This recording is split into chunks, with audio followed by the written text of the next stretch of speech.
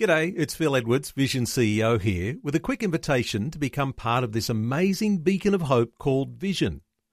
Together we can put our love into action to help people of all kinds build or rebuild their lives on the truth of God. Please consider the part you can play during our upcoming Visionathon appeal, remembering that it's your support that makes Vision possible, including this podcast. Life, culture and current events from a biblical perspective. 2020 on Vision. As we do on a Thursday, we'd like to check in with Family Voice Australia. Charles Newington is the National Director of Family Voice Australia. Is joining us. Hello, Charles. Welcome back to 2020. Hello, Neil. Nice to talk to you this morning. Hello, everybody. Charles, lots of things on the agenda. Let's start with a bit of a backflip that came from the Prime Minister about the retirement age, or the age at which you would be able to access the age pension. What are your thoughts on the Prime Minister's backflip? Some people are critical of that, saying, well, it's all very well to do something nice for people so they can retire earlier, but doesn't always stack up economically. What are your thoughts? Yes, he's rescinded or withdrawn from the previous Prime Minister's plan to lift the age to 70, and he's sort of stabilised it at 67. And it is in response to the fact that many Liberal supporters are people of mature age, and so the insecurities around this age issue for pensions and also for superannuations has really played into the political landscape, and what he's done there is sort of settled the base down with that. So it'll be sort of popular with the electorate. What are your thoughts when it comes to people who have been critical, saying, well, the reason why the plan to raise the age to 70 was so that the nation could afford pensions with baby boomers in that retirement sphere? Any thoughts on the economics? It's no doubt a very real issue. As we have this sort of bubble of baby boomers coming to retirement age, it will be a factor. There's no doubt about it, and I can understand why. Over the last few years, there's been this increase, hasn't there, from 65 to 65.5 as it is now, and moving up to 67. I think that's a response to it, but I think that this is a wise reaction. It's not an overreaction. It's the kind of decision you have to make economically and incrementally. Just watch it, see how it goes, because at the same time, the other major issue is what's happening with superannuation and how much confidence there is in it. And you can see that the kind of conversations that have been going on about superannuation have made people less confident in it and less inclined to provide for their own seniority, because superannuation seems such a mug's game, so as people become more secure that their superannuation is being well managed, there'll be more and more people that will attend to their own needs, and less that will require pension support. And Charles, what captured my attention was one outspoken Aussie, and I can't even remember where I saw it now, but the idea that not everybody sits behind a desk until they're 70. Exactly. Some people are actually out in fairly physical, very demanding occupations, and to push on to 70 for those people, not always such an easy thing. So it'll certainly be something that will demand quite a lot of insight, but I know there'll be a lot of people relieved by that whole movement of the pension age to 67 rather than 70. Some other issues on the agenda, Charles. Let's talk about the very, very big looming battle that's going on in the state of Queensland. Of course, there was a march on the weekend, the March for Life, really, really well supported. I know that everyone who talks about it is just overwhelmed by the numbers of people who got out on the streets. What are your reflections? Yes, I was there, and I think that there are a number of things that I found. One was the tone of the march. Generally, this affair has been a bit intimidatory. There's usually people on the sidelines that are being quite aggressive. There was none of that this time, and the march itself was much more, the atmosphere was much more positive. There was positive chanting, for instance, sort of group chanting, what do we want type things, but not in a kind of an aggressive militant tone, but in a kind of a tone that what we want is we want to love them both. We want to love both the mother and the child. We want regard for the child's safety and well-being as well as for the mother, which is what this bill purportedly is about. It's purportedly about women's rights. And what we're saying is, there's more than just a woman involved in this. So that was really good. The quality of addresses was excellent as well, really excellent. And it's wonderful to see that what this is doing, I think, is that it's helping people who have been kind of what we might call religiously or ideologically inclined to a pro-life position. When they hear the arguments and the cases that are being put for a pro-life position, it reassures them that they're not just scatty fringe dwellers. So but I must say that there was I attended not only that, but also there was an expert panel on Tuesday. And in this panel, there were some excellent addresses. And one of the things that came out was that abortion is, in some ways, it's a form of male aggression. That very often the coercion that occurs is a coercion either by the partner or by other males. And unfortunately, there is a gender issue here. That when men get involved in this process, it becomes a gender issue. And so we have. I was a bit shocked by that in the sense that personally sort of taken aback that I could be unconsciously taking an attitude as a man that isn't respectful of the complexities of what it is to be a woman in this situation. Like, for instance, sex selection. There are some cultures that prefer a boy to a girl, and they see this abortion legislation as an opportunity for them to choose to have a boy rather than a girl and to abort a girl, which and often that is actually coming from the kind of patriarchal male cultural values. And we have to be conscious of that and help to address that in other ways. And then the other point was that sometimes young women, they're involved in a kind of a social group of peers where falling pregnant means that they're going to lose everything in terms of the things that are important to them at the time in their social setting.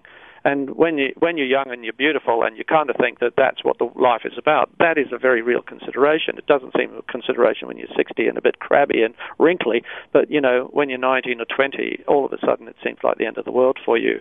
And the lack of support at times like that, or the coercion of young males who are saying, look, if you go ahead and have this baby, you just lose it, kid. You're out of our scene.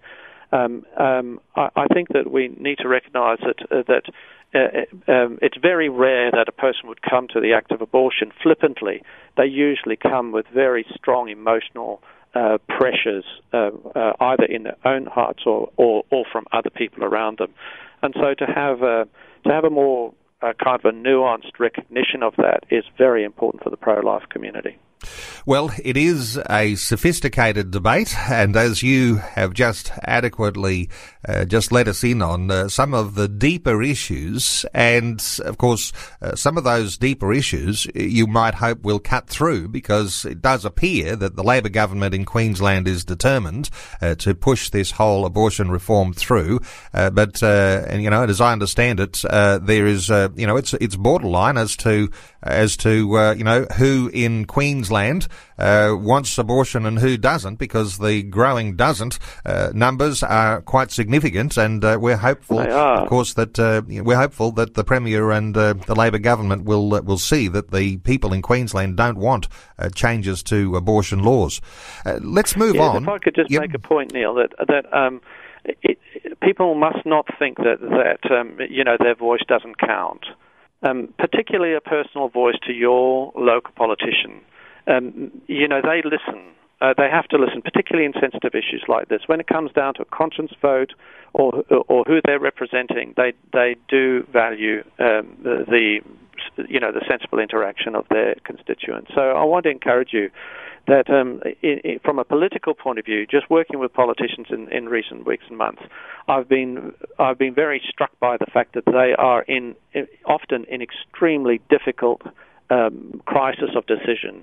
And they've got lots of pressures on them about how they're going to vote, and it's surprising how what will sometimes swing it. I think if I might just sort of switch the debate to the interview to the euthanasia issue, most probably people were aware of the fact that the bill that was put up a few weeks ago about restoring the right to territories' rights to make decisions like this in the Senate, that bill it was going to go through that would allow the Northern Territory to choose to restore euthanasia if they chose. But some doctors from St Vincent's Hospital, Dr. Stephen Parnas, went up and he spoke to the politicians, and literally in the last couple of hours, a number of key people just shifted their vote from for it to against it, and the bill was lost. So, we mustn't leave the political process to others. We must remain engaged. Well, it's always comforting to know that politicians are people too, and when it comes to the social agenda, oftentimes they have a conscience vote on these things, and sometimes common sense does prevail, and as you say, this is not a time to be in a battle with your local politician. Go and make friends with them. Share with them your thoughts, and if you've got some substance to offer, those things can be very valuable. Let's pick up on another issue. Come back to our new Prime Minister, Scott Morrison, because people are now beginning to dredge up some things from the past to be used as weapons against him, and some of those because he is a Christian Prime Minister. You've been monitoring a few things along here, Charles. What are your thoughts on the Prime Minister and former Twitter and social media issues that he's engaged in? Yes, well, you say Twitter and you can't help but think about another president, can you? But there was a report in the Australian recently about the fact that he had involved himself in the gender issue in schools, and that teachers were being trained to identify children that had an inclination to be transgender. And his response was, he called them gender whisperers. And in fact, the most important statement he said was, "Let kids be kids." And he was saying that he was just not in favour of this kind of intervention in schools with young children, where teachers are being used as the ones that will actually be the agents of the transgender agenda.